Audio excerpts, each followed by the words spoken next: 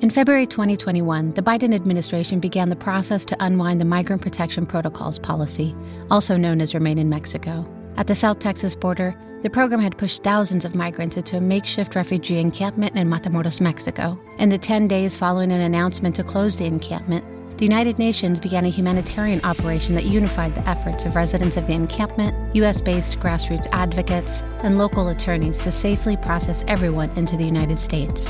I am Laura Peña, attorney, advocate, born and raised in the Rio Grande Valley, and I'll be your guide as we journey through Valle de Sueños, Valley of Dreams.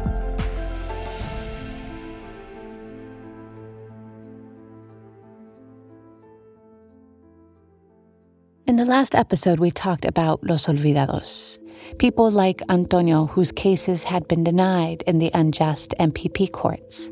Los Olvidados, when I think about it, is not just that we have forgotten them, but also they are marginalized within their own group. This is Charlene, a longtime lawyer and immigrant rights advocate. And so when you shave off, this is a divide and conquer. Your entire Latino community was under attack. And now they're breaking you to pieces. And as things drew out, frustrations mounted inside the encampment. The joy and jubilation of the initial days had waned as fewer and fewer people were left in the camp. A photo of a doll hanging on a noose from a tree was circulated, a clear message of escalating desperation by those who remained in the camp. Los Olvidados had not given up hope, though.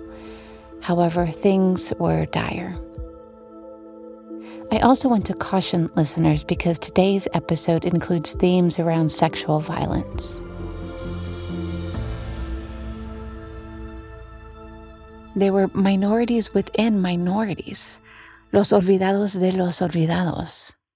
Inside the encampment, the indigenous migrants tried to keep to themselves. Even though they had their own area of the encampment, they were frequently harassed, verbally and physically. Due to the language barrier, it was often more difficult for them to get access to food, clean water, and receive the limited services that were available. Many of them had lost their way of living in the rural regions of Guatemala. Climate change and criminal insecurity had pushed them to leave their homes. Many of them had young children under the age of 5. The biggest group that were marginalized were the indigenous. The Central American indigenous really suffered. The count that I had at the end right before COVID is, I think I had 48 families, and they spoke languages that even they didn't understand each other sometimes. According to reports, over 40 different languages were spoken by people put into MPP, most of them indigenous languages from Central America and other parts of South America. The court struggled to secure interpreters. Some people only spoke indigenous language. This is my friend and advocate, Luis Holmes. Especially from Guatemala. And it was a very difficult situation because trying to complete asylum application or to communicate with authorities in Mexico, they needed a translator. And official translators are not easy to find from indigenous language. So they were looking for some family member or for some friend to translate.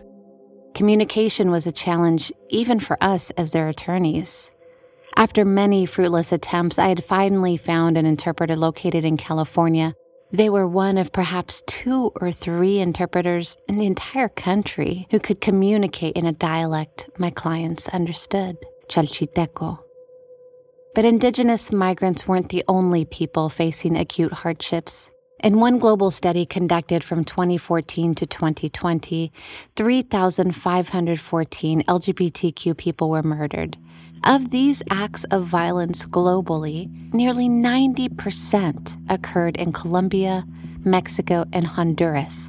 Mi nombre es Estuardo Cifuentes y soy coordinador general de Rainbow Bridge Asylum Seekers. Estuardo fled persecution in Guatemala based on his sexual orientation. Guatemala tiene un historial de desapariciones forzosas, de asesinatos por parte de las autoridades y que también ha sido como visto desde parte de la comunidad LGBTQ donde no tenemos muchos derechos. Yo en algún momento tuve visa para estar en México, entonces creí que México podría ser una opción. When he arrived to Matamoros, he helped establish the Rainbow Bridge to provide shelter to other members of his community awaiting their asylum cases. Matamoros, Tamaulipas, no tiene ninguna organización LGBTQ+. Sigue siendo un tema tabú en esta parte de México y la homofobia estaba muy generalizada. Aunque habían organizaciones de médicos en el lugar, siempre la comunidad LGBT siempre seguía siendo discriminada. Y ahí es donde nace la idea de abrir una casa para apoyar a la comunidad LGBT. Y a la fecha hemos albergado a más de 3,500 personas. I visited the shelter to explain what was happening inside the encampment. The residents of the Rainbow Bridge shelter were another group that advocates were trying to prioritize entry to the U.S.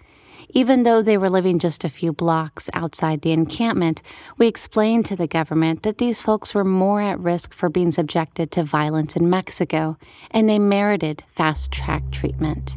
Cuando las mujeres trans tenían que poner su nombre legal, tenían que poner su identificación oficial siendo hombres, quedaban como hombres solteros, sin niños, sin adultos mayores, y pasaban automáticamente al final de esta lista de entrega de carpas. According to human rights groups, Mexico is the second most dangerous place in the world for transgender women.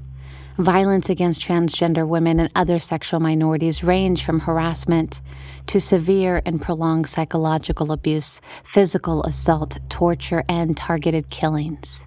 Often, transgender migrants have also been exposed to multiple types of sexual violence. One of our clients, Cindy, was a trans woman from Honduras. She had been living in the shelter for several months. Cindy was tall and had a shy smile. She wore a black dress that day, and her hair was pulled back in a loose bun on top of her head. She held my hand as she explained that she couldn't live locked up like this any longer. It was just too dangerous on the streets for her.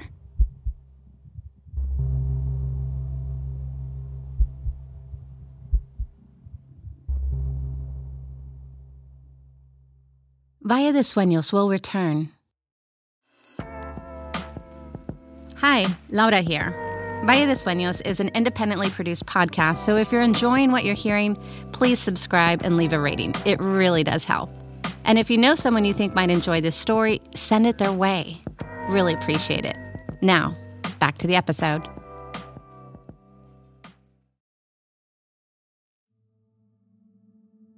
There were also regional and racial divides.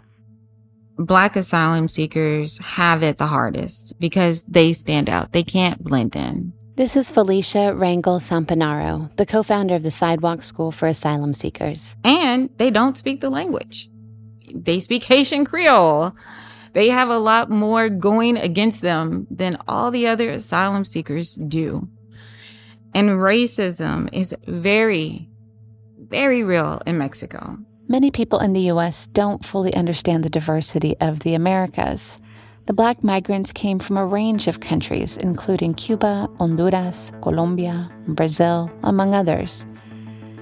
And the effect of colorism and racism throughout their journey, but in particular in Mexico, was pretty severe. Not only were racial slurs common, but these migrants often had no options for the limited employment opportunities in these border towns. No one questions where are the European asylum seekers? How come they're not living out in the dirt with the brown and black people? No one ever asked that question. Where are the white people in all of this? The white people are sitting right here in the U.S. awaiting their U.S. trials. That's where the white people are. It's racism. That's it. The foundation of the immigration system is intended to create conflict among groups and scarcity based on national origin. The United States doesn't want too many people from brown, black, or Asian countries immigrating, so they create limits, caps based on where you're from. Countries like Mexico, the Philippines, India, China. But if you're from England or Portugal, the path is much easier.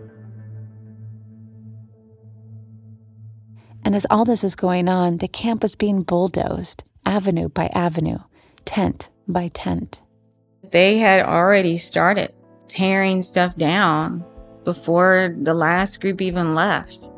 They took out the electricity, they took out the porta potties, like the water, everything was taken out, which made it worse, in my opinion. Like, here's this group of people living there, and you guys are like literally bulldozing stuff around them. No more pupusa stands, no more school for the children, no more chats with your neighbors. I think that there was a change, definitely. Now I'm starting to see that the tents are empty and out. And also, at night, it got scarier. Like, we don't know, like, I'm by myself, like, it's a safety issue too.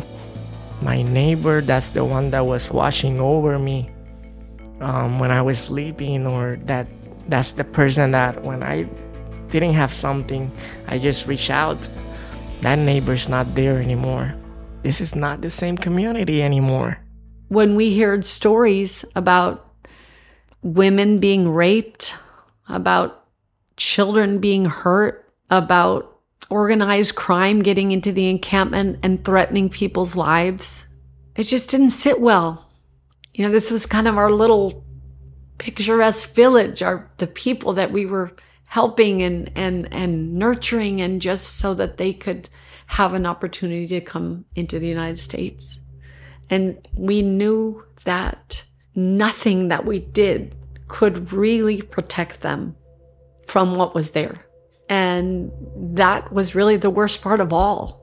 As I headed to the north end of the camp to get ready to depart, I ran into Daisy. Daisy's daughter had been harassed by men in the camp, so for her daughter's safety, she was sent to cross alone several months prior. She traveled with several other children, and because they were unaccompanied children from Central America, they had some legal protections if they made it to U.S. shores alone.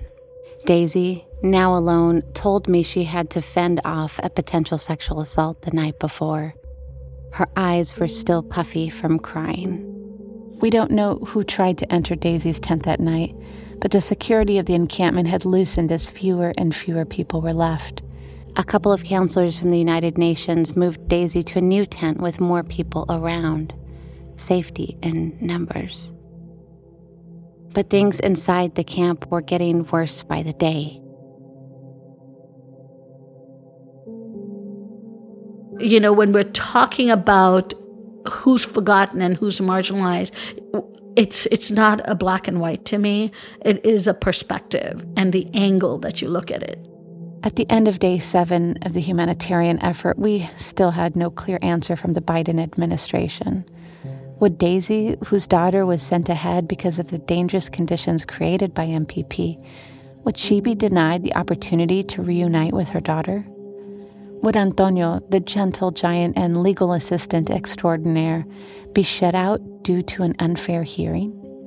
And Cindy, awaiting in a shelter without the ability to walk in the neighborhood due to dangerous conditions for trans women, how long would she have to wait to be safe? Even though we didn't have the answers yet, we were still determined as hell to keep the pressure up to ensure everyone had a fair shot to enter the U.S. Valle de Sueños is produced by Selena Peña, Charlie Vela, and me, made in partnership with Trucha RGV. Edited and original theme composed by Charlie Vela. Written and hosted by me, Laura Peña. With artwork by Monica Lugo. Music in this episode is courtesy of Epidemic Sound. For a full track listing, check the show notes. For more information about Valle de Sueños, please visit us online at vallesueños.com with a regular